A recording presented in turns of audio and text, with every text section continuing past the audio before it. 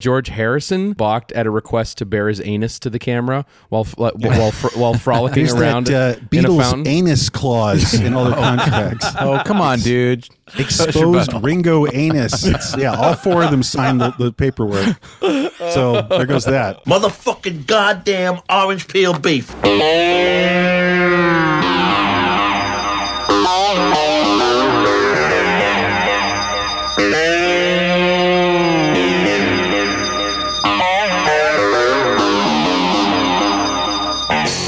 All right, everybody.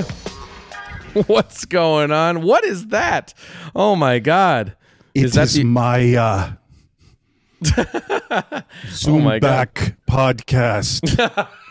I think Tom has been enlightened.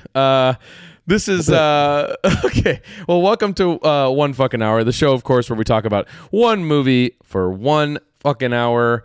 I am Evan Husney, and we got to my left, Big T, Big Topo. We got Tom Fitzgerald. What's going on? Just El Toping it, man. You know? Right. Yeah, I got to take a big tope of this bowl I got over here. And all right, to my right, we got, as always, Mr. Marcus Herring. Marcus, what's going on? What's up, guys? What year are we at now? 1970? 1970. Yeah, that's right. And because this is what we've been doing on the show lately, guys. This is episode 70 of the show, by the way. Holy shit, we've done 70 of these freaking shows. That's really close to 3 days. Yeah, you could watch this idiocy for 3 days straight. Yeah. You know, almost 72 hours. It's really crazy. So episode 70, and of course this new gimmick we got, which is we're doing a episode themed around the episode number. Okay, so whatever. So right. A corresponding year to the corresponding episode number. So last week we did 1969 for episode 69, which of course we covered Putney Swope, guys. That was a fantastic episode. Oh, man. Thanks so much for, joining us for that one. If you did, if you haven't, of course, it's in the archives. But this week, we're doing a big one. This is a big movie we've been talking about for a long time to do. So for 1970, and you guys voted it. You voted it right off our Instagram poll. We are covering. It wasn't even a contest. Half the votes went to this movie. Wow. We're doing Alejandro Jodorowsky's El Topo. So that'll be the show tonight. And yeah, this has been one we've been talking about doing for a very, very long time. We're big fans. We love our holy mountain. We love El Topo. So this is really exciting. I think we've been looking forward to this for a while. But before we got it completely figured out. We're going to explain to you guys exactly what it means, right? Exactly. This is El Topo Explained. No. Shut up. I'm sorry. That's not what it's going to be at all. But anyway, before we get into our one fucking hour on El Topo, I just wanted to carve out a second, do a little bit of business. Of course, recently we've launched the One Fucking Hour Patreon, which is at patreon.com/onefuckinghour. We recently released our audio commentary track on Star Wars. Obi-Wan Kenobi. Inka, binka, bonka, banka, bunga. We've done Texas Chainsaw Massacre. Right here. Shum. Oh, I quit. Yeah, I'm actually ultimate. stopping. I'm done. I know. That is the done. sickest music cue That's drop. the coolest choice that ever happened in a horror movie. It stays with you forever, too. Ever.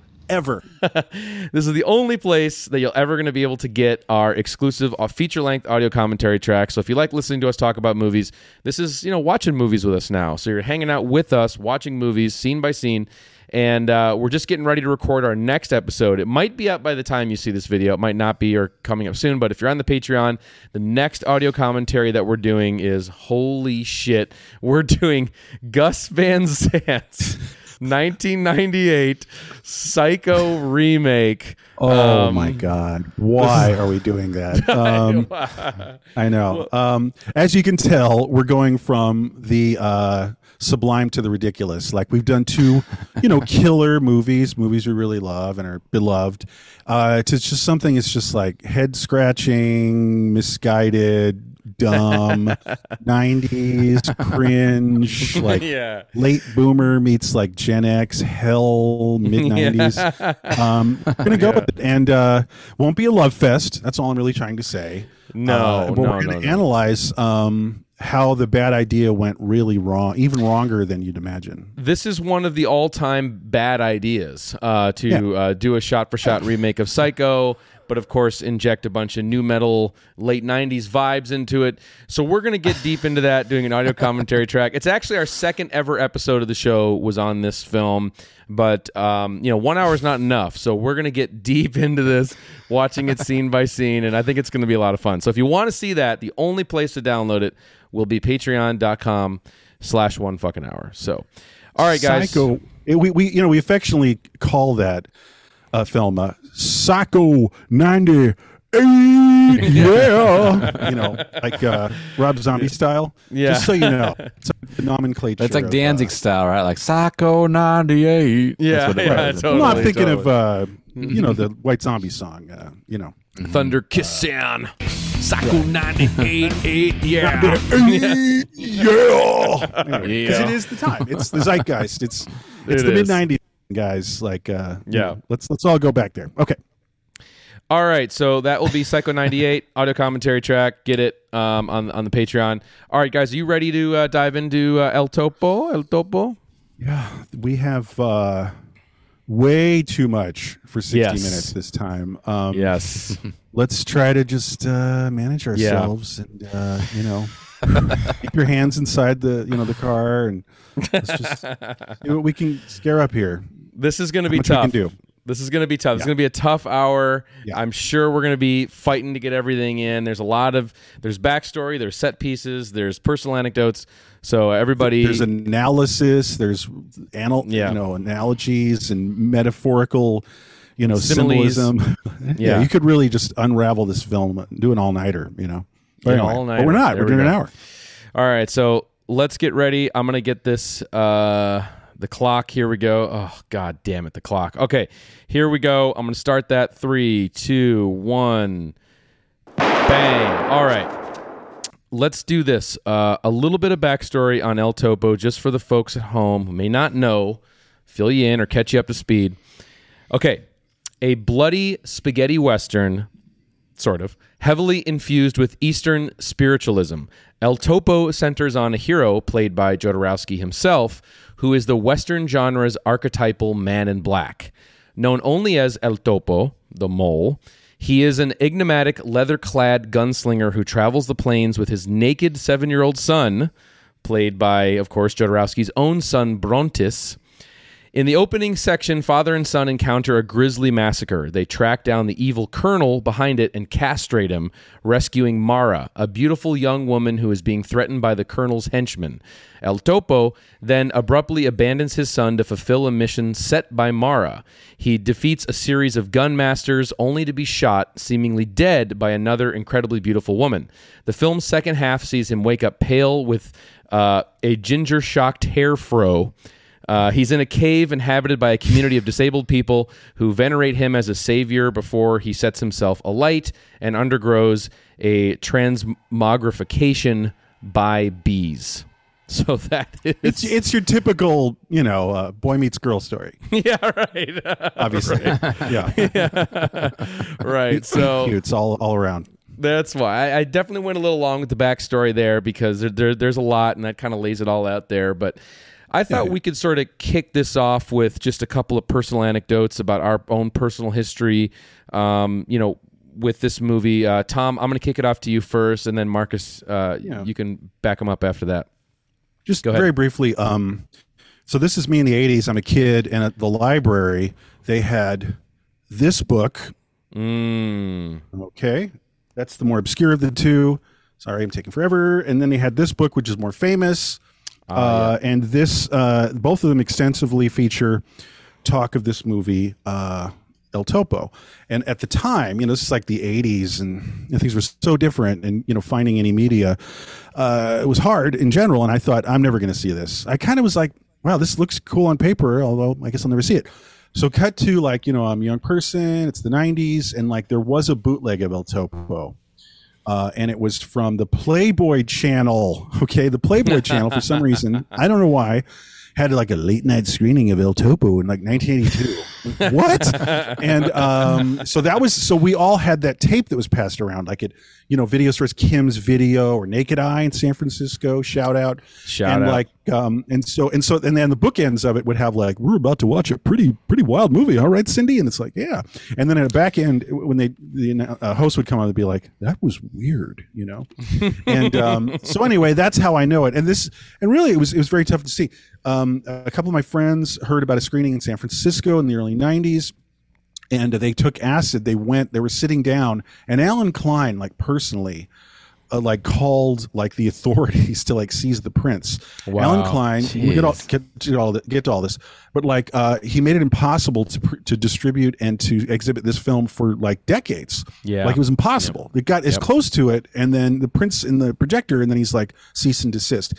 And my friends had to just walk away like on acid. So anyway, I'm like a lot of people, like when the better quality stuff started coming out, I started to truly watch it, and then I finally saw it on the big screen. So anyway, it was hard to see this film for a long time, and it always looked fucked up for most of the years I was first watching it. But it's so glorious to see now.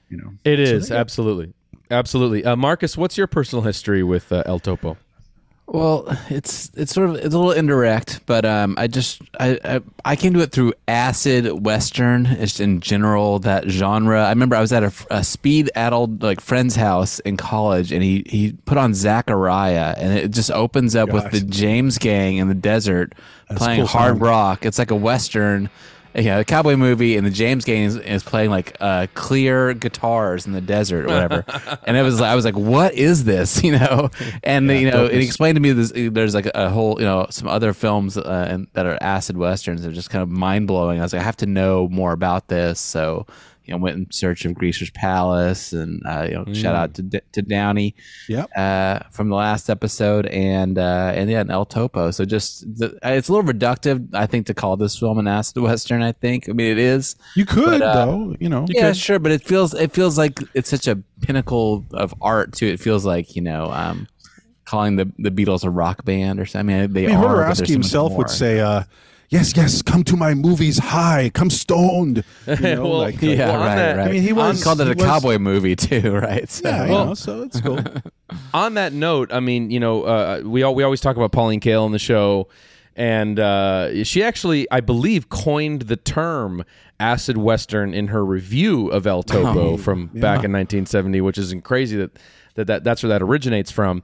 But I also came across a quote from Jodorowsky talking about this concept, and he said, "I wanted to create an image that a person will never forget in his life, to create mental change, to reach a state of enlightenment. This is LSD without LSD." And so that really is what I think he was trying to achieve. And of course, as we all know now, he wanted to make Dune. That would be his big epic if he was going to adapt. Frank Herbert's Dune, and that his whole concept of that was to try and create the experience of LSD without taking it. So I think that's kind of been the thing that he's always tried to. And then there's Holy Mountain, for Christ's sake. Which is, totally. Pretty lysergic. Yeah. Right. I heard he wanted, I read a quote from him saying he wanted to replace LSD with cinema, which I think is a pretty noble cause. That's what he's saying. It can be as powerful and a tool as pretty ambitious. Acid. Take my film like you take a drug. Exactly. Yeah. Well, yeah. And on that note, I mean, my just personal history is, I remember, hearing about these movies for so long and obviously wanting to see them. Again, like Tom, not being available until around 2007 when the box set came out, the Anchor Bay box set. It was a big deal. I was working at a video store at the time, and they came out, and I just couldn't wait to get my hands on them. And then it was only a few years later that I was working for Severin Films, and we got the rights to distribute Santa Sangre, his film from the late 80s, and which I do love. I actually do like that movie quite a bit. I think that movie is pretty underrated, actually. We should put that on the list to do an episode someday. I would definitely do that. Definitely do that. But so anyway, I had the experience. You know, we were shooting all the bonus material stuff for that disc, and so we spent one day doing the interviews, and then I was kind of his chaperone in Montreal when we brought him there to do some screenings and Q&As and stuff. And it was amazing. When we were filming the interviews with him, I had this image of him in my mind that he would, you know, be somebody who would deserve like a nice charcuterie spread with the nicest of cheeses and meats and things. So he had all this like laid out his offerings. He wanted Wendy's, right? Pretty much. We got there and he was just like he like looked at all this stuff that was extremely expensive that we got, and he's just like Coca-Cola, you know, and that's all he wanted, you know. Oh, that's so awesome. Totally different version awesome. of him. But yeah, it was amazing, and we did some live tours, or we did like a Q&A thing with him, and I remember that there was one guy, just real quick, there was one guy in the audience who asked him a question, you know, because he was kind of doing like, you know, taking questions about people's lives, and he was giving them advice and stuff. And there was one guy he was talking about somebody else, but clearly talking about himself, about trying to kick like a serious drug habit, you know, like, would you have any advice for somebody who was trying to get over this, you know, experience? And he said, tell him to buy pill capsules, like those, like, you know, those kind of, you know, those little empty pill capsules. Tell him to fill the pill capsule with his own blood and to take himself as a drug, you know, whatever. And it was just like, you know, the guy's like, thanks. You want me to put my own blood, swallow my own blood? Yeah, but anyway, it's just amazing. I mean, it just goes to the, great. You know, who he is. It's just, he's an amazing figure in cinema, and, you know, this kind of weird Buddhist, you know, acid cult guy that we have. But I think the right place to start with talking about El Topo is obviously the phenomenon that it was in the midnight circuit. I mean, this movie launched in many ways the midnight phenomenon. In New York in 1970, 1971. Isn't that right, Tom? Yeah, I mean, the midnight movie showing at midnight. They happened in their own ways before El Topo established sort of the brand, for lack of a better term, like the one that's Rocky Horror and Eraserhead, that brand. I mean, midnight screenings were happening. They would happen, you know, in Halloween shows, you know, at drive-ins in 1965 and stuff. And there were this thing called Underground Cinema 12, which would tour around the country and have packages of shorts, including, once again, Scorpio Rising and other kinds of freaky shorts, Kuchar and whatnot. So that was a midnight thing that happened. This is starting like 68, 69 into 70. But El Topo, again, established, and all accidentally, the idea of having a film break and establish itself and be known and premiere essentially at midnight is what I'm saying. Right. So all shout outs are, okay, so you got Jodorowsky. He made a smaller film, Fondo Elise, in Mexico. It made a little bit of waves. It got him to get a budget to make a movie, El Topo in Mexico. And it caused riots, didn't it? Didn't it cause like uprisings and riots in Mexico City or something? That's what I heard. He couldn't show it in Mexico. You know, the conservative reactionary government. Right. No, but what I was going to say is, like, he made it for the overseas. He made it for the U.S. in mind, and he immediately just grabbed the cans and flew to New York City. Played it at the Modern Art Theater exhibition, and Ben Barenholtz, the late great Ben Barenholtz, let's shout him out. He is behind a lot of big stuff. He discovered El Topo, which I'm about to describe. Also Eraserhead. He's in Dawn of the Dead. He's a really great principal character. Wow. He ran the Elgin Theater, and he was at the screening of the Modern Art and went, wait. Everyone's like dismissing it, laughing about it, or leaving. And he's like, this, there's something here. Right. So there's one specific night, John and Yoko Ono shorts at the Elgin Theater, you know, in Chelsea on the West Side. And that's the prime time, like 8:00. And then John and Yoko, I think, had seen El Topo by then and went, hey, everybody, y'all should stick around and watch this crazy movie at midnight. Because Ben premiered it in December of 1970 after the John and Yoko's. And so they had a lot of audience that was certainly primed to watch something like this. You know what I mean? And it went off like that. And it played, this is incredible, the statistics. It played at 1 a.m., by the way, technically speaking. 1 a.m. on Friday and Saturday, and then every other day in the week at midnight. Wow. 7 days a week. Weekdays. Yeah. Right. Tuesday, always sold out. Wow. 6 months straight. There was no publicity, no poster, no press reviews, no press release, no lobby cards. There was a small placard at the box office that just said "El Topo at midnight." That's it. Yeah, and had nothing except word of mouth. And eventually, there would be guys who'd be dressed like El Topo and go in, and people saw it all the time. People were like, "Yeah, I've seen it." It's like Star Wars later in the decade. Like, I've seen it 18 times now, 20. Hey, I went all week last week, man. And just to wrap this up, the tone of it all is a thick cloud of marijuana smoke, pervasive, constant. Joints passed constantly. And they were watching this movie into like 3 a.m. Incredible. And so so that's so that's the phenomenon. And what I'm saying is this established the mold, that was going to be, eventually Rocky Horror, certainly the biggest example, Eraserhead, and then the Midnight Movie as we know it, right, as a phenomenon. Because again, it didn't have a life outside of midnight. And I'll end with this. The quote is, I think, from Ben Barenholtz is, why are you showing it at midnight?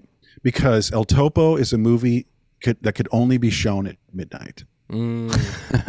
Love that. Wow. Yeah. And it was, like you said, there are people who had seen it 21 times, or like most average devotee of the movie had seen it over 10 times. When it's in that run, which is just absolutely insane. And of course, you mentioned John and Yoko, who were huge supporters, of course, of Jodorowsky, and giving him $1 million, to make his follow-up film Holy Mountain and stuff. Which apparently I heard that George Harrison was supposed to star in, until the beggar that you follow at the very beginning. Right. Well, I guess I'd heard that Harrison balked at a request to bear his anus to the camera while frolicking around that, in a fountain. Beatles anus clause in all their contracts. Oh, come on, dude! Exposed Ringo anus. All 4 of them signed the paperwork. So there goes that. Yeah. So that didn't happen, but that is too wild. Yeah. It's so weird with just a quick side about the Beatles. Just like when I was watching this movie, there's so much wild stuff happening, so many out there visuals. This is only like 5 years out from like people burning like the Beatles albums for saying that, for John saying that he was bigger than Jesus, or the Beatles were bigger than Jesus, and then 5 years later you've got El Topo, which is just like nonstop. Well, how about this? 3 years after, or 2 years after that quote that John made, and burning the stuff, he's got an album cover with his wife, and they're completely naked. It's just things went fast back then. But just to maybe to evolve, like where the film went, just as we're on this topic. So because of John and Yoko, who worked with Alan Klein, maybe you saw the dealings with Alan Klein, the big gross businessman, at the end of the Get Back documentary. Mm-hmm. You see him, and I think Paul brought him in, and he was the Stones manager before that. And John brought him in because he was like, Alan Klein would get a lot of money for the Stones, like a lot of advance money. So they thought it was like a really good deal, like he was going to fight for them, but he had all these like wicked contracts that really was just siphoning the money away from them ultimately. Sleaze. But Paul wanted his father-in-law to be the manager. Anyway, that's just a little. So the thing is, but the thing is, at the time, the Beatles had just broken up. Apple Records still existed, and John and Yoko were like, "We want this movie." They actually wanted Arabal's "Viva la Muerte" first, and then they saw El Topo. By the way, wow. But so they went for it, and to the point where right now you can buy on Apple Records the El Topo soundtrack, like the Apple logo that says El Topo. That's like they really went all in with the the Jodorowsky business, and it makes a lot of sense. I mean, John and Yoko were going through a lot of heavy changes. This is all like the Mother song and everything, and like psychotherapy and the occult and all that kind of stuff. It was. Yeah, right. Screaming therapy. So, but what has happened is Jodorowsky suddenly had this huge benefactor, and Klein pulled it from the Elgin and released it like Midtown with like a huge citywide billboard. Yeah. El Topo. And it played, at 8:00 finally, and all the critics reviewed it. And guess what? All the mainstream East Coast critics did not like it. No. Pauline Kael kind of is acting like very sophisticated and superior. Like, I see right through this jive, Not my favorite review of hers, but I know what she's saying. And I respect it. But really, it was the dichotomy between like the freaks on the street who loved it, and then the sophisticated effetes were like, oh, this is so gauche. Have you Satyricon much? That kind of thing. Yeah. So it just shows them to be like kind of douchey. Totally. That's the worst side of the New York scene. So anyway, the egghead side of New York. Yeah, exactly. So the film was still it didn't really hurt it. I mean, it did really well Midtown, but and then of course we won't get into this now, but we could probably do an episode later. Then Klein supports the even more insane and expansive Holy Mountain and so on. So so there we are. I thought okay, I thought rooting us there with the phenomenon that would be of course El Topo.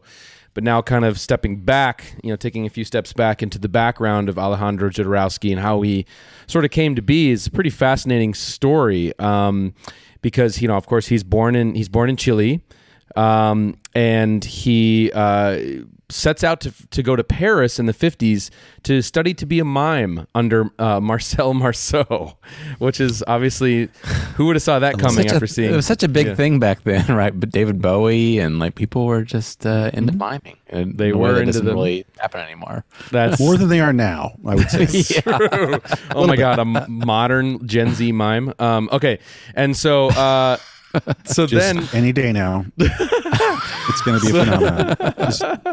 Just you wait. But anyway.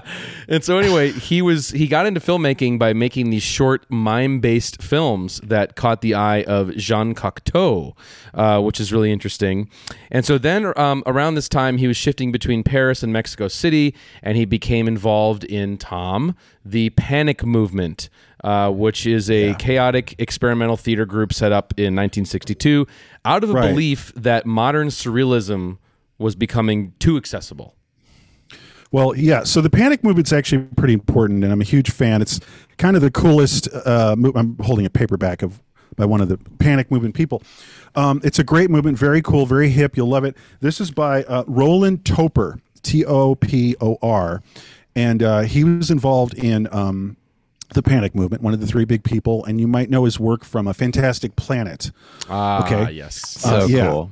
Yeah, so there's that, and this book is great, and I'm going somewhere with this, but like he was into Mexican periodical comic art that was surreal and dark and very violent and strange. That's cool. And of course, there's a kinship with Jodorowsky and an outlook because they both were inspired by Antonin Artaud, the Theater of Cruelty. Theater in its double book, that whole philosophy, that sort of first half of the 20th century underground avant-garde theater, but then art in general. Now, the third person is Arrabal, who might be the most crazy of them all. And if you think that Jodorowsky's films are crazy, get a load of Arrabal's films. And the other thing, so that's the three of them. Now, the other thing is there's many disciplines. That's the one thing about Jodorowsky that's really cool is there's all these disciplines. Arrabal did a lot of avant-garde confrontational theater, and so did Jodorowsky, and he had these wild confrontational shows in Mexico in 1965, for instance. They would like smash Coke bottles, and everyone's naked, and they had a rock band on stage, and people in body paint. This is like 1965, and the whole show would end with like smashing the theater and like wandering out chanting.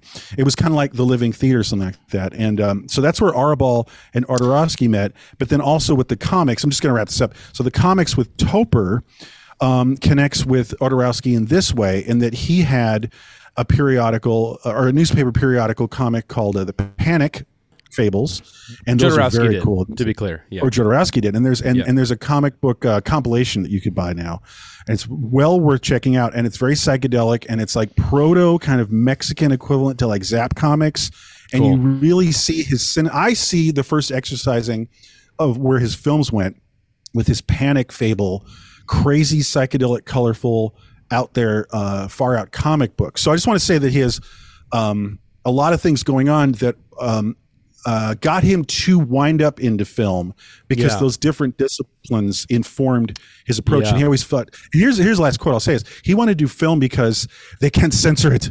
They can't make it stop, because I'll make it and we'll hide it, and then we can watch it 20 years later. Because he was getting so dogged by the other media, especially theater.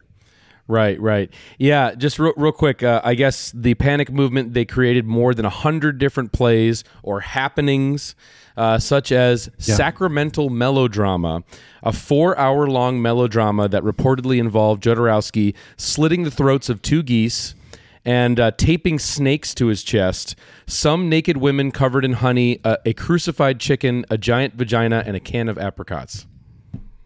Yeah. all for $9.99. Yeah. Right. In 1965. Yeah. And this is 65, and this is Mexico, and they didn't play back then. There was a very uptight, authoritarian regime, and they barely got away with it. And he had to wind up splitting Mexico, unfortunately. But it was a very exciting scene. So yeah, Panic Fables. Anyway, so what I'm saying is this led him, as we're saying, here's sort of his bio, and all these disciplines led him to wind up in film, with the first one, Found to Elise, and then El Topo.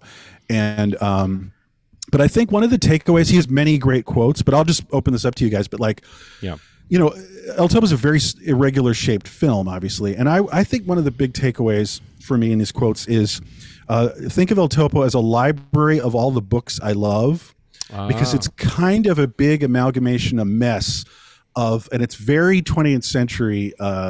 It's like there's a little bit of Sufism. Mm-hmm. There's a little bit of Elvis Presley. Mm-hmm. You know what I mean? Buddhism. Really, there's a little bit. There's a little bit of Sergio Leone. There's a little bit of the Cinema Novo underground film Brazilian movement. And it's just if he's interested in it, he'll just throw it together and see what happens. So there's a lot of energy of El Topo where, like, he's never been devout with anything. Like, he's not a Sufiist or anything like that. Like, he just is interested in things and tarot and psychoanalysis, but he could kind of take it or leave it, and he never got devout. And so it allowed him to see overarching themes that were being addressed by these different disciplines. So that's cool. A big part of El Topo. Yeah.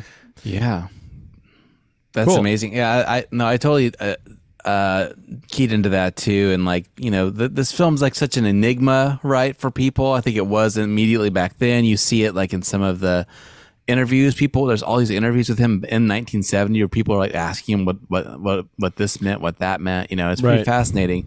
And I feel like, it's always been for the first time I saw it, it just kind of operated as like whoa, this is trippy. And I don't get this, the first time I watched it, I love it. I don't understand it at all. And I think like it's taken me kind of like diving into Jodorowsky to kind of like begin to like piece things together, and there's a few things like, like that story about his library, and then just the fact that he views himself like as an artist and not like a filmmaker, I think helps explain things, it's not, he's not making a Hitchcock film where like he's telling a story that way. He's telling the story. He's making art and mixing everything together. He's not saying this scene means this. He's like, this scene is all these things mixed together and remix, and that's art.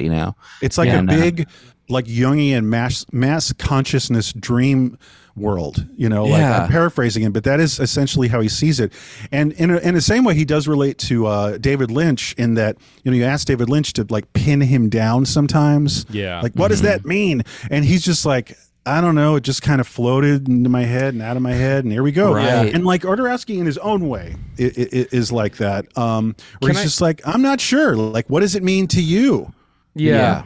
But and that's what's like separates, I think, directors of this era, with more modern contemporary filmmakers who just love talking about their work and what everything means, and they dig it into the ground. Where it's like, people like Lynch and Jodorowsky, I think they really understood the concept of protecting that, or as kayfabe, as we say in wrestling, like really protecting everything behind it. Yeah. So it allows people to read into and appreciate it more, instead of just like, oh my God, this fucking guy, and him going on and on about his own shit.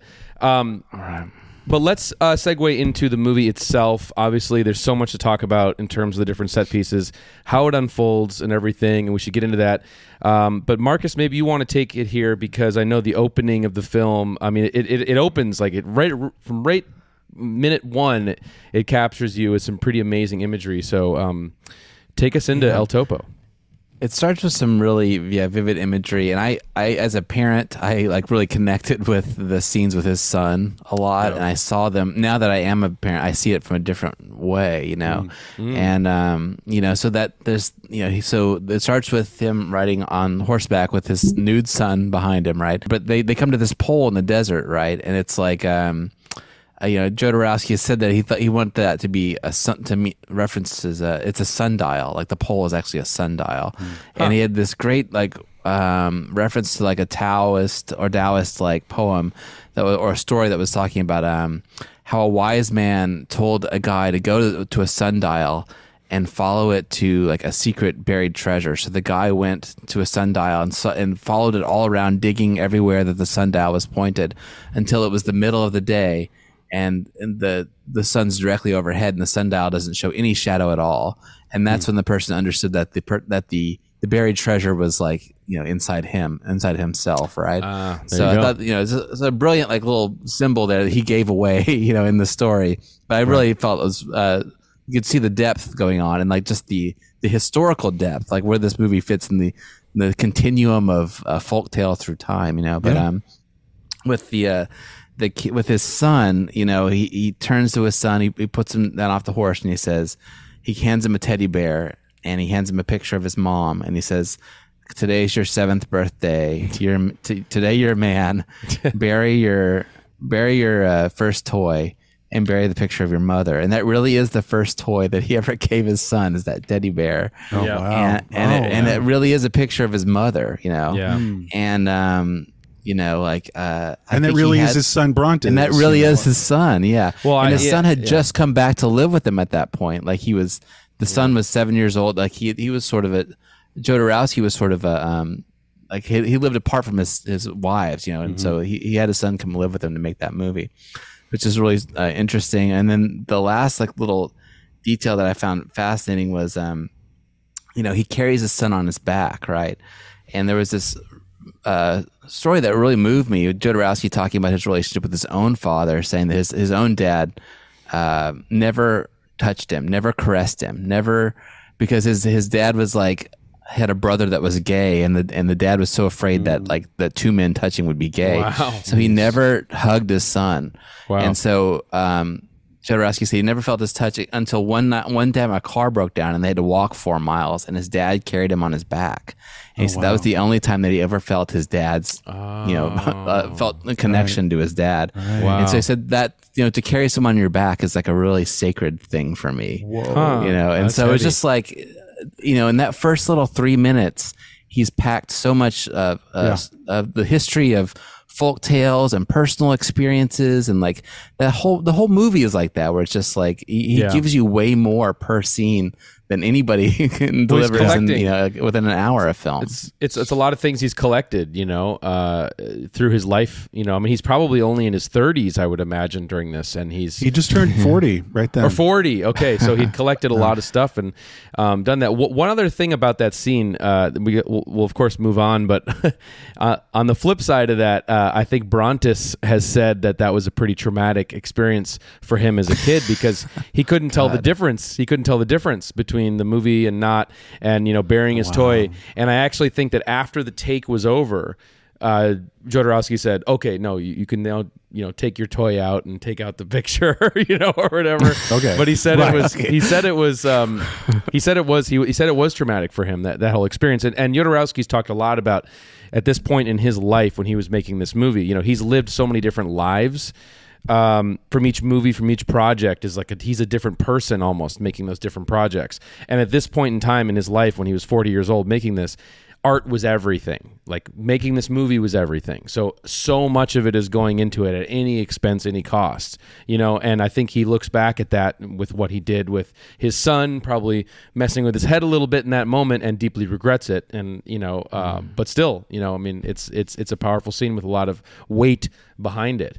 And then from there, we go into one of the craziest set pieces ever in film history, which is where they ride into this, talk about traumatizing. They ride into this slaughtered village. And the first image you do see, though, is this woman impaled on this stake as you're going into this. It's amazing. You're starting to hear. Have you ever seen redder blood? No. In all these scenes? No. Really? No. No, it's electric. really, It's like electric red. It is. It really is.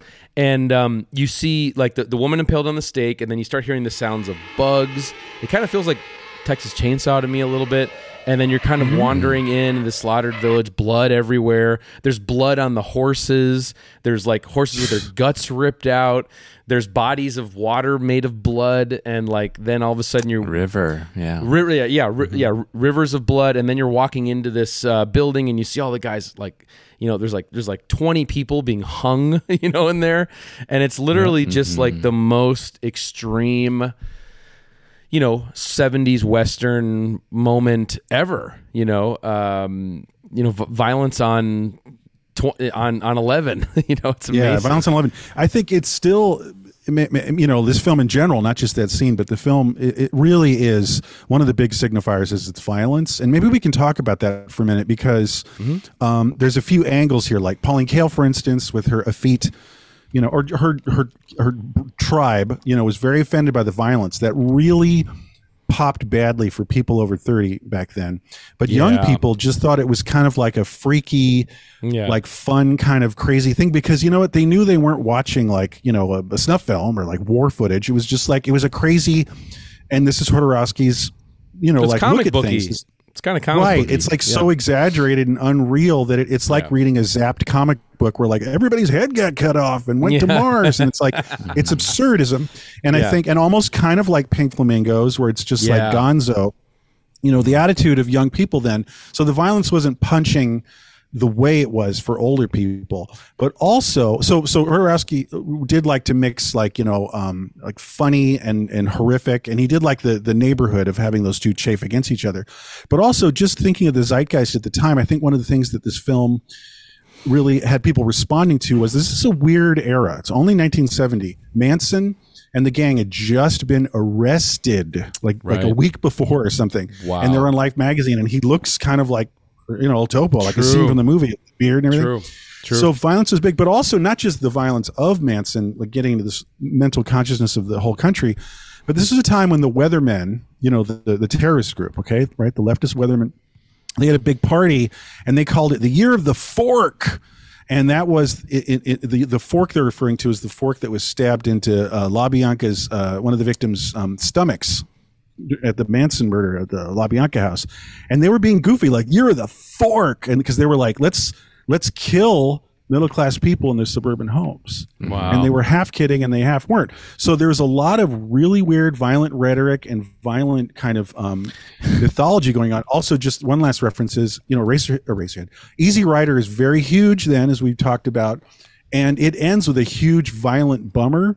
Yeah. So there's like, they get shot by rednecks. So there's a lot of violence in the air for young people where it's like they're both paranoid of like, we're going to get shut down, like the end of the movie Joe, spoiler alert. It's like, we're going to get picked off by rednecks, but also like maybe we'll pick off some rednecks. So there's a lot of overcharged weird violence, which is surprising coming from like Sgt. Pepper and the Summer of Love, that it's actually pretty hypercharged violent counterculture. And this film drops right in the middle of that. Yeah. And I mean, it does have like some of the absurdist kind of violence as well too. And one of my favorite moments too is when El Topo has his stealth kill in the film, where he basically throws the knife up at the dude who's at the top of the tower and it slices his neck. And it's just like the freedom to be able to make a scene like that work, where you're just like, I love that. You're the guy who's just going to throw a fucking knife up 40 feet in the air and slice someone in the neck. It's such adolescent. It's a crazy fairy tale. It's like an adolescent idea, but it really works here so well. Yeah. On the subject of violence, I got like a quote from the man about it, because someone asked him in an interview, like, why is your film so violent? I love violence. Yeah. Well, he says, of course he's going to say El Topo is not violent. Yeah. It is you who is violent. Well, basically, he's saying it's a process. You start with violence, but it finishes with love.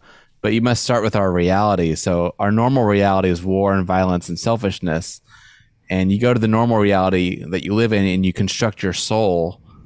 So it's not violence, it's a process. You must bring shit to the process to get gold. So I guess that does make sense in like the arc of the story. You know what he's saying? Absolutely, because there is an arc. I mean, you mentioned earlier there was changes that the man Odorowski was going through, but so does the El Topo guy. There's like a big bifurcation in the middle of the film where he transforms completely. You know what I mean? So that is a big part of how Alejandro like sees life, his life. Yeah. And a life well lived is one that has violent transformative moments where you're going from, and maybe change can be violent. And maybe I'll just reference quickly like a fave moment that I the transition from part 1 to part 2. So he kills the masters. All right. For everyone who's seen it. He kills the masters, and then he immediately realizes like that meant nothing. Like that, you're not king shit on Fuck Mountain. Like, who cares? You killed the 4 masters. Now what? So he has an immediate nervous breakdown. The walls are crumbling around him. He's screaming. He's rubbing honey on his face. He's gone. His ego death. Okay.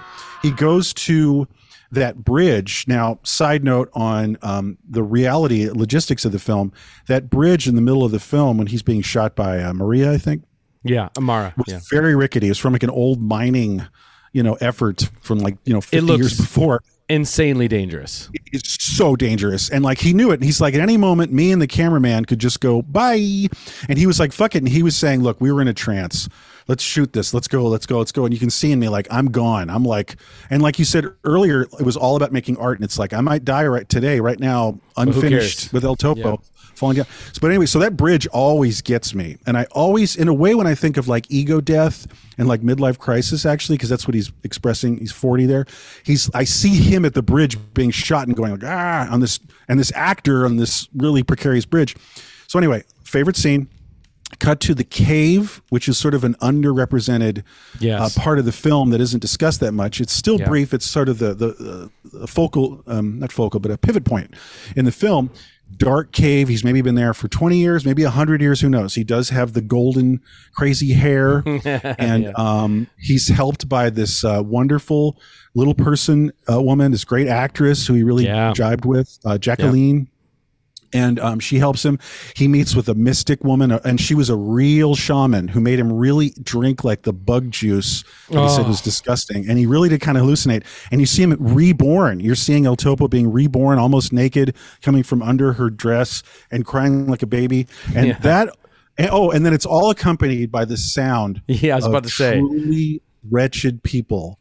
Hold on. They found in the beggars. I'm done. Beggars in the streets, and their wretched cries echoing in this cave. Unbelievable filmmaking. Well, it really is. I mean, it's like also it's like a production design set piece too, because like you see these malformed people from the lower rungs of society there that are stuffed into barrels and stacked in the background. And they're like freaking darkness. out and moaning and crying in darkness. It's really one of the most fucked up, crazy visuals in a movie ever. But, just real quick, because I mean, I know we're jumping around, but like one thing I wanted to say just quickly before we get to the second half of the film too. It's like, I do like something I like about Jodorowsky as a storyteller with his movies. I guess the way he structures his films is even with Holy Mountain, like, Holy Mountain is sort of, structured around the backstories of each person who's about to take this journey to the top of this mountain. That's a very fun, like, cool structure to like watch, where a lot of these like art films, like an Arabal film, might not be as like easy to watch, And I think El Topo's fun too, because it's like it's structured around the gun masters. It's like a video game bosses that's basically structured, in this movie. It's levels, or it's like a 36 Chambers of Shaolin or something. Like it has that kind of cool. He had a martial arts movie influence, so there you go. Yeah, and I think that really helps like propel the narrative of the film forward. I know what you mean. Totally. Through all this stuff, and it's incredible. Yeah. I heard him say once that he came to that form because he was like the unions in Mexico, the feature unions, wouldn't let him direct a feature-length film because they're a very closed system. So I think he cut it up that way, thinking he was making shorts, like that he could get away with saying he was making shorts by having all these chapters for it, and that the shorts union would let him do that. I think that's what I think that's the gist of what he said. Interesting. I love all the Anyway. Well, I was just gonna say, like, yeah, the one thing I wanted to say is like him basically, dueling all these gunslingers, the various gurus. That first one is a really interesting set piece where So good. he basically, Mara is telling him you can outsmart him, you can cheat him, you can find another way to beat him. And of course, I guess somehow they've developed some trap door that he falls through, and that's how they're able to shoot him. That's right. But there's that amazing... He cheats through all 4 of them, or all 3 of them. He does. Yeah, he does. First 3. It's right. But there's that amazing little like 1 fucking hour moment in there where right after he shoots the guy, there's, of course, the guy with no arms that has the guy with no legs on his shoulder, which is an incredible The divided self, like, the divided in the flesh. self. Right. Yeah, right there. That's like the ultimate Jodorowsky image in my mind. It is that, because it's very corporal, corporal, you know what I mean? Yeah, but also corporal. fantastical and like and fairy tale like, but it's truly a legit real thing, and you're witnessing it. But right Apparently, when he shoots, those two actors hated each other too. fun movie fact. No, but it's like right when he shoots that guy, there's that amazing moment where it's like, Dude.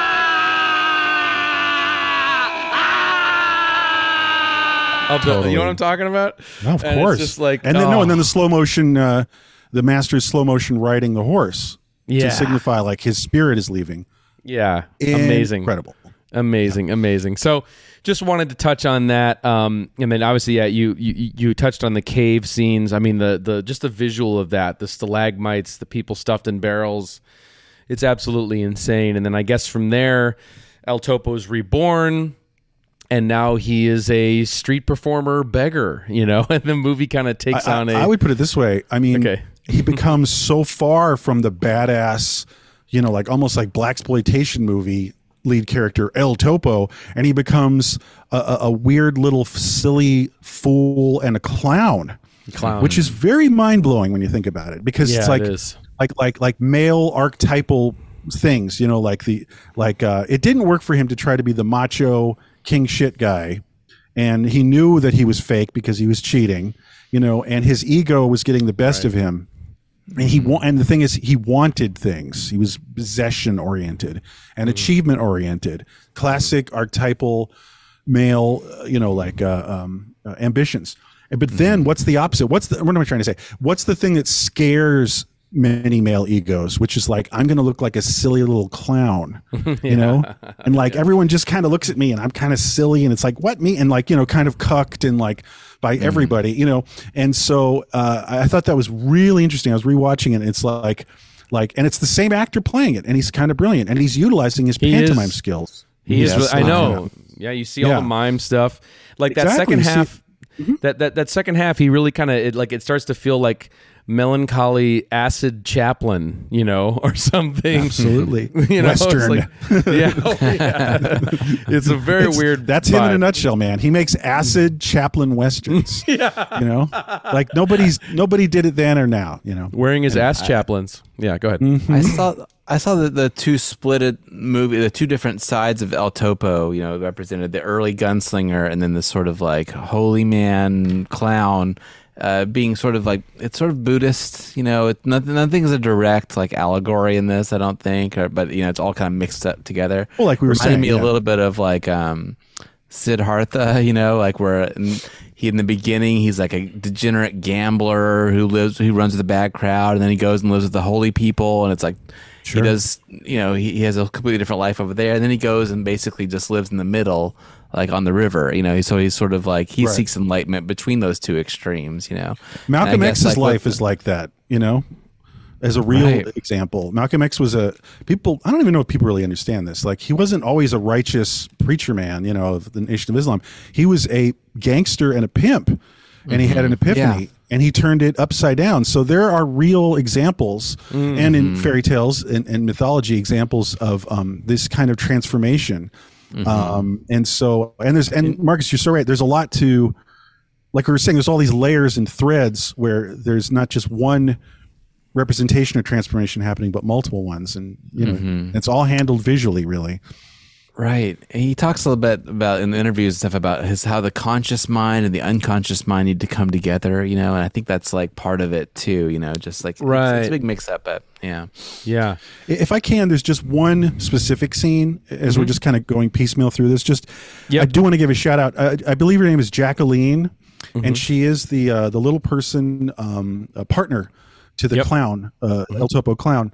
And she's really great. And the scene that always caught me off guard, because I think that generally the second half of the film is less discussed. It's not on the posters and whatnot. But it's But it can be pretty rewarding. So I'm specifically saying there's a scene when they're in the bordel. They're entertaining at the bordello as the silly clown couple, and the drunk asshole, horrible, townspeople are like, why don't you guys start fucking? How about the clown fucks the little girl? And it's like, it's really gross. Yeah. But she does this great thing, and there's so much sensitivity. And this is one thing I really love about Arturowski, because this is in him, where she says to Arturowski in his ear as they're forced to fuck publicly. Okay, she just says, "It's just you and me.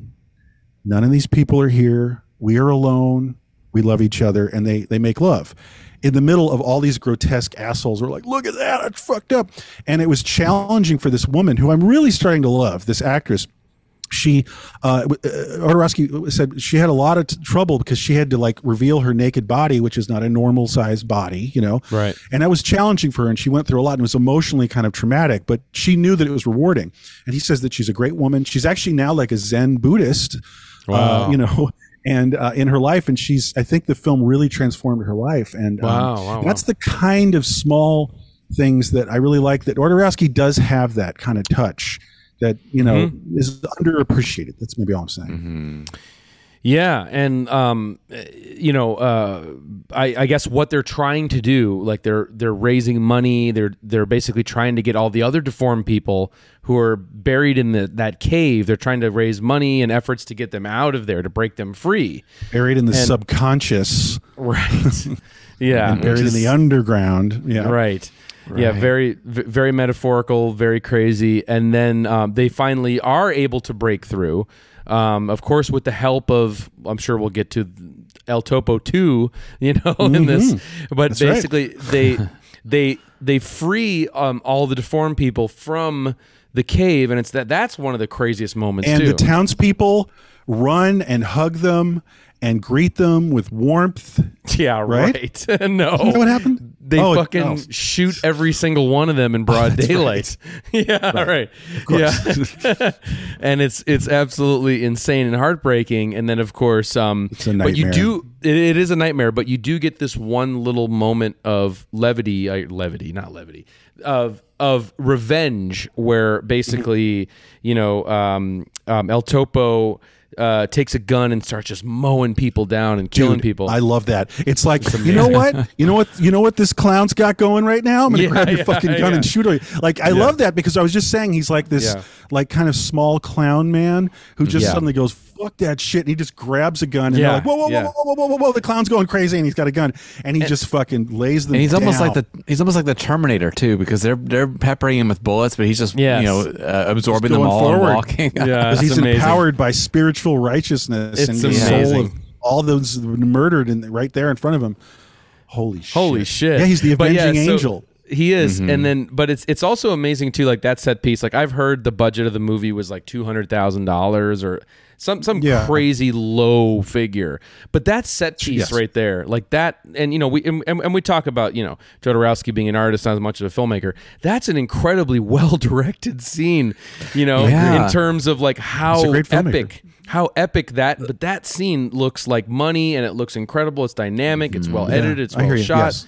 Yes. It's like epic as I was thinking the same thing when there's all the horses running around. The horses. This is masterful. All the horses running in a circle. I'm like, that is a really hard shot to get. John Ford, and not like kill people. And he did it. Yeah. Yeah. It's incredible. He is a good filmmaker too. There are like just weird things that happen with like editing. The editing is so weird in this at times. But it totally works. But it's just cutting on a bullet, cutting to the aftermath of a bullet blasting through somebody, or like that the kind of knife. stuff, yeah. The knife thing is the edit is weird, and that knife thing you were talking about earlier, where he throws up and kills the knife, and it's like kind of hiding the special effects in a way, but it's also effective. It and works. It gives a very unique tone to the film too. You know, it Can I adds make to a the quick whole shout kind of out? like. You know, the dizziness of it all. If we're talking about tech, let's spend like a minute on tech for a second, because there's a lot of masterful stuff going on.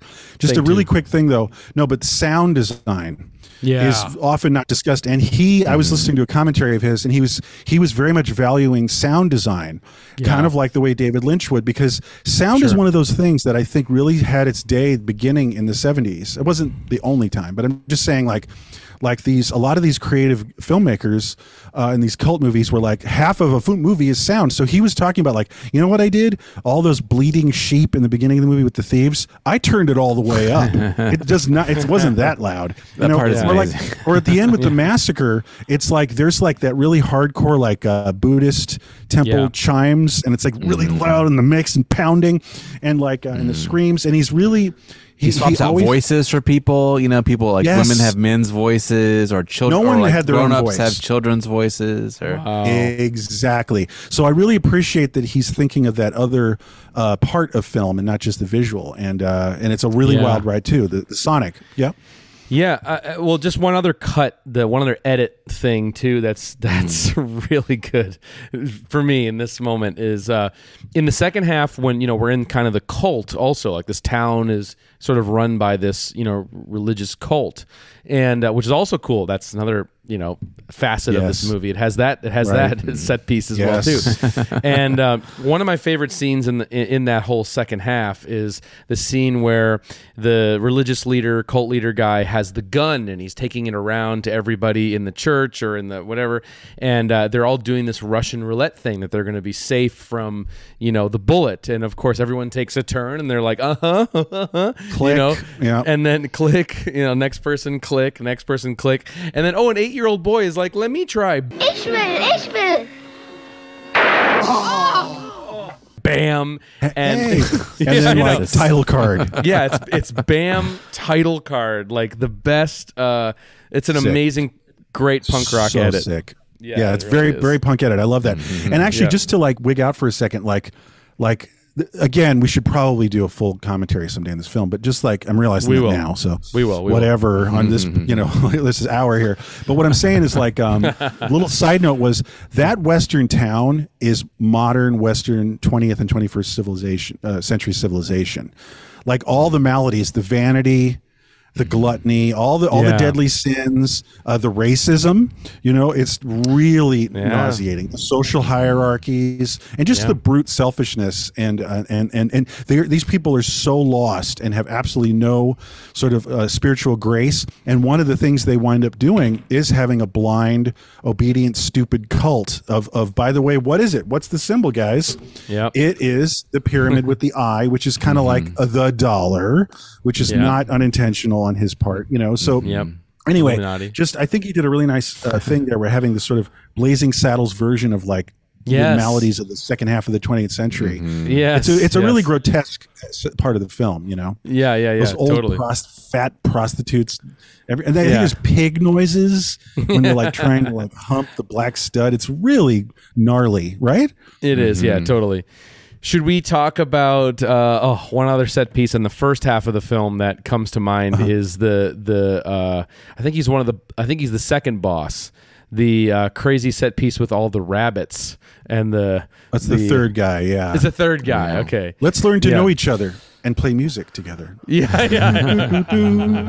love that. Yeah, that does work. Best. Obviously beautiful, crazy set piece, with all the dead rabbits and the moment when he's shot too into that like red, when he falls into that body of water and all the red. It's beautiful, and how it's shot. I mean, it's completely grotesque and fucked up filmmaking, but the way that all of that is framed and executed is absolutely amazing. I also think one of the pinnacle Jodorowsky moments in this, like the most Holy Mountain feeling cut to me, also another one, is when the Colonel gets castrated.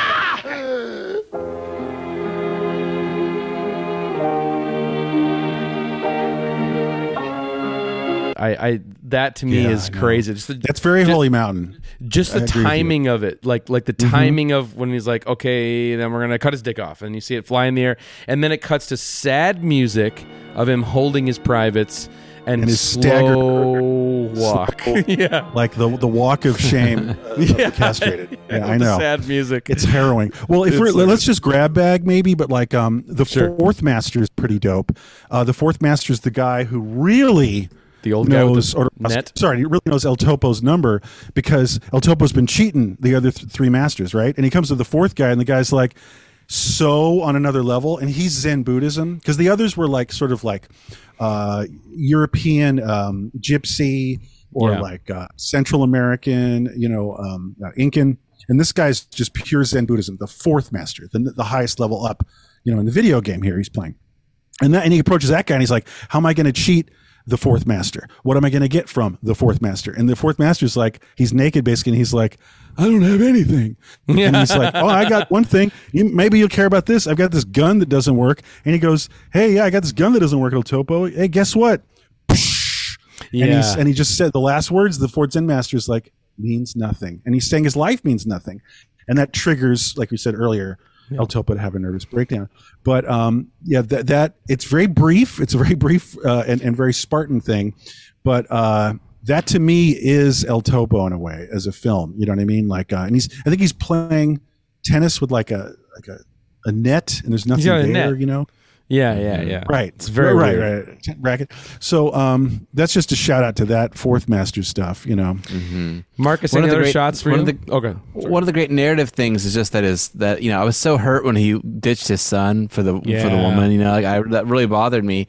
And the fact that that I guess there's some real life stories in there too. But the fact that the son comes back is such a great narrative film. That is a good filmmaking thing. That you don't leave this loose end, and it comes back, and the son's got this appropriate emotional reaction to his dad, like he hates him, but he comes to terms with it. And I just loved how that story mixed into all these You're right. symbols and little moments. Totally. There's also this like story that makes a lot of sense and rings very true in it.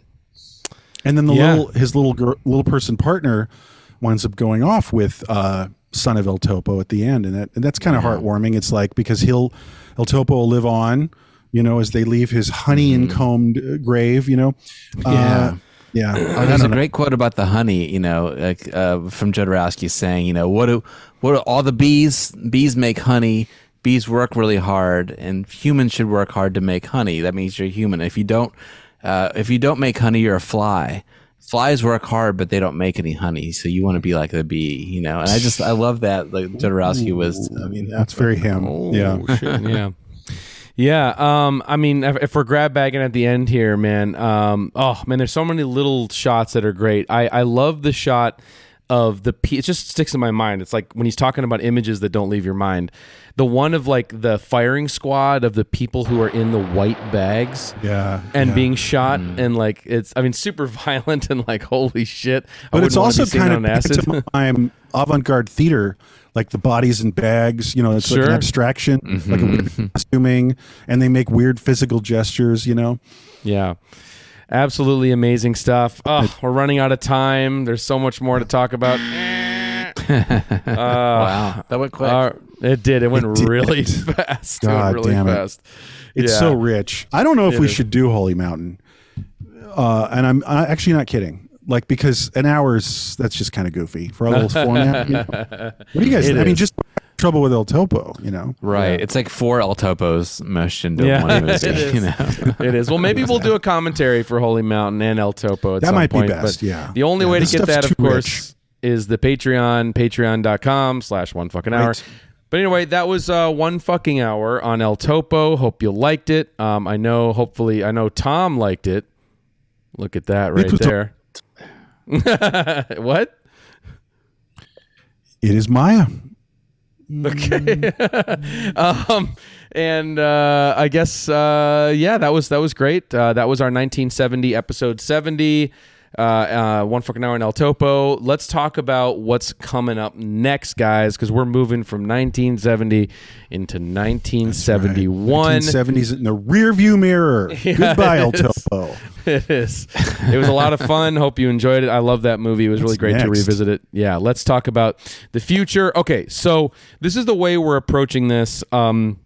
If you've been following along with us, I mean, we started with 1967. Now we're up to 1970. You guys are voting on these movies on our Instagram page at One Fucking Hour. So if you go to the our Instagram page at One Fucking Hour, click on the stories. Right now is going to be a poll for 1971. You have 24 hours from the airing of this episode to vote on which movie we will cover next from 1971. So the poll is live now, and we're going to go through the four. It's been tough. It has been tough. It's been very tough. Because whittling down to four, there's a lot. There were things after we made the decisions. I was like, oh my God, this, and this. It's tough. A lot of these years coming up, it's going to be tough.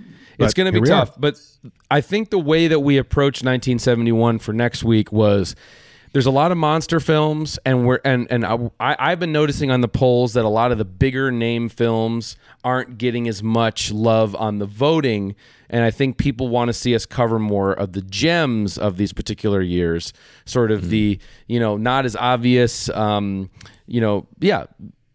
of buried gems of these. So I think we kind of approached curating the four films for 1971 more with that in mind. So, okay, here are the four films that you can vote for next week's episode. We'll go through them real quick here, and we'll talk about what it might look like. So the first option is, okay, this will be interesting, One Fucking Hour on Two-Lane Blacktop.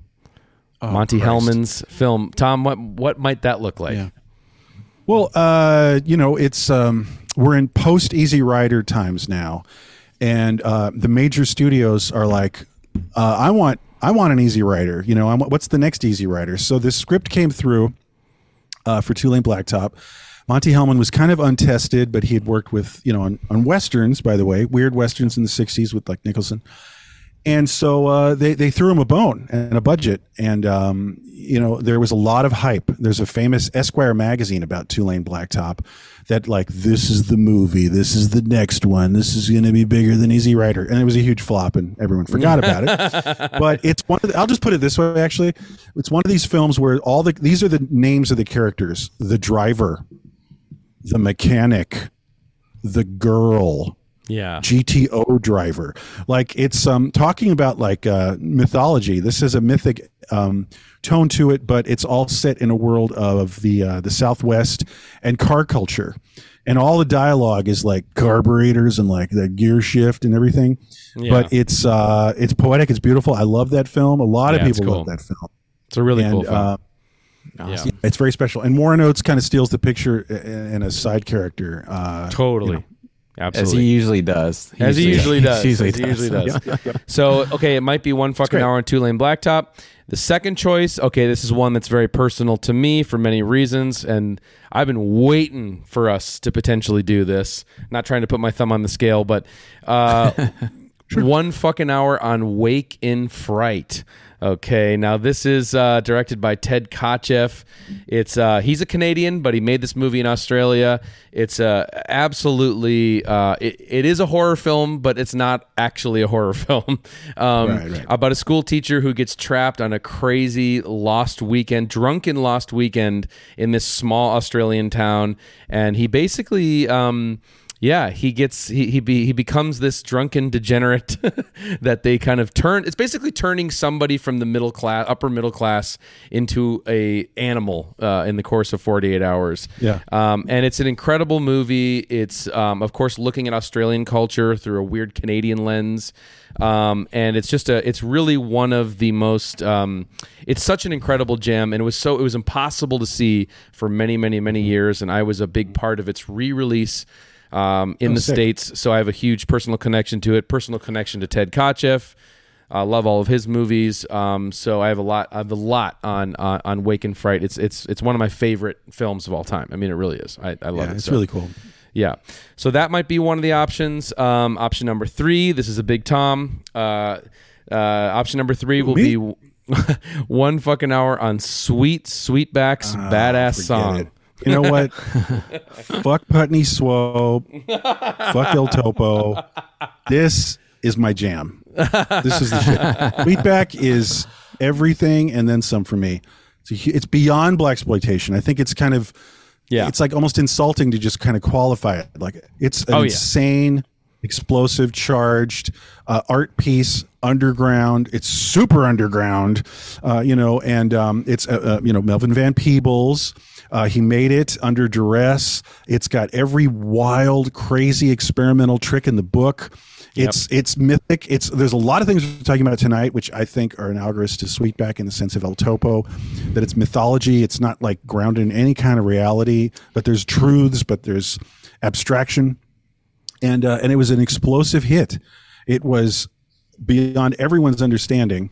Like that it became a huge phenomenon, and it created the blaxploitation genre single-handedly, I would say. And just the last little thing is, it was the labeling was rated X by an all-white jury. Yeah, that was that's in the ad. That's in the ads when you look it up in the papers. So it's just cool. It's the soundtrack. It's just so fucking dope. It's amazing. It is. You guys like it, right? Sweetback? Yeah, I love it. I love it. I love all these movies on this list.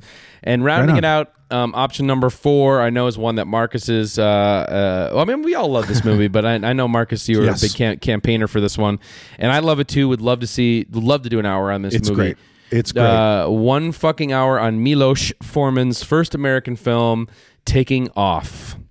So Marcus, this is the one that I'm totally not. This is the one I'm totally not putting my thumb on the scale for, and like. I'm really hoping my posse doesn't put it over the edge, so that it wins. We have to talk about it, but so this will be the return of Milos Forman, to the podcast. He's been after Cuckoo's Nest, after Cuckoo's Nest, but also don't forget Man that in the we Moon. also covered him for Man in the Moon. Movies we so hate. he's got like a little bit of right now. It's a love a little fest. bit of but love, a okay. little hate. But, okay, so it's got a Vincent Schiavelli. I pronounce his name right. Yep, and Vincent Schiavelli. Yep. It's basically a teenage daughter kind of runs away, and her suburban parents are trying to find her. Buck Henry. Buck Henry. Yes, Buck Henry. He's brilliant in this as the father. It's got one of the all-time greatest movie intros in time. The beginning of the film is just completely brilliant. It's got an amazing backstory. Kathy the Bates. real-life auditions. So cool. Yeah, teenage Kathy Bates playing guitar and singing, and as the auditions are peppered through the film, and they're cut really like there's a lot of wit in how they're cut, and it becomes part of the film is just a documentary of like teenage singer girl auditions in 1970. It's a great mix of narrative and doc mushed and it's together. Funny. Yeah, and it's very funny. What's really great is it's America, but it's got that dry Czech black humor sensibility applied to an American landscape. It is weird when like a comedy from 1971 can still make you laugh. You know what I mean? Oh, it does. Because a lot of the times they're just like duds. Totally. And it isn't just like cheerleading for the counterculture. It's kind of looking at every part of the dynamics of 1971 America, and it's kind of like there's some satire of kind of everybody, equally. It's just kind of like a cold, observant eye by a foreign director. I love when foreign directors look at America. It's the best. Yeah. So that's such a gem. I love Taking Off. So there's your 4 options: 1 fucking hour on 2-Lane Blacktop, Wake in Fright, Sweetback's badass song, and Taking Off. What are you guys going to pick? I know. I have no idea. I have no idea what's going to win this. I'm very much looking forward to it. So the poll is live right now. If you're watching this within 24 hours of the video hitting, so get over to our at 1 fucking hour Instagram page, hit the stories, and you'll be able to vote there. And of course, follow us there if you're not already. Subscribe to the channel if you're not already, and make sure to get on that Patreon, guys. These audio commentary tracks have been a blast to do. Psycho 98 is going to be fucking insane. I can't believe we're doing that. Jesus Christ. Watch the train wreck. From El Topo to Psycho 98. Yeah, it's going to be wild. I'm very excited.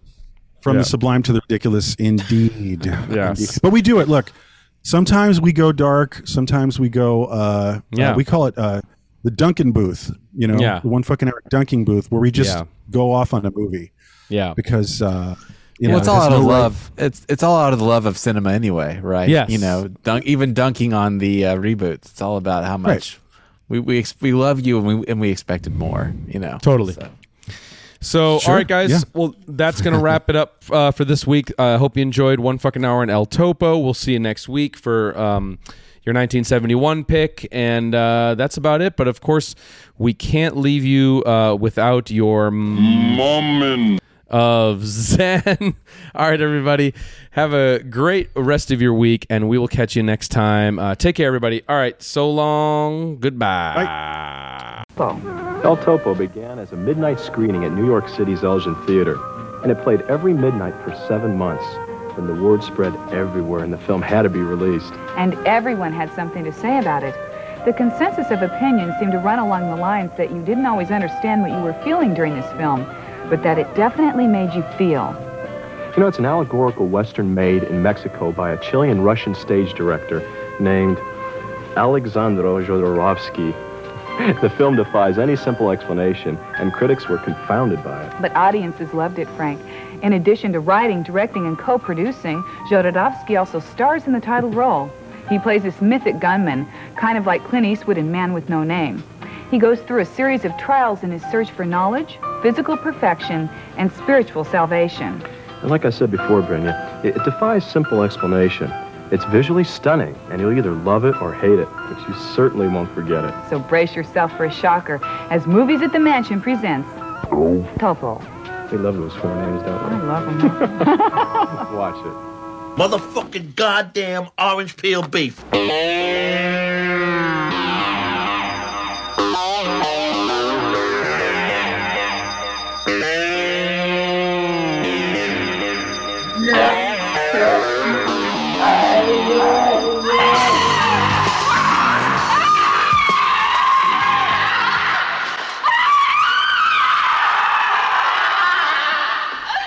That was wicked, man.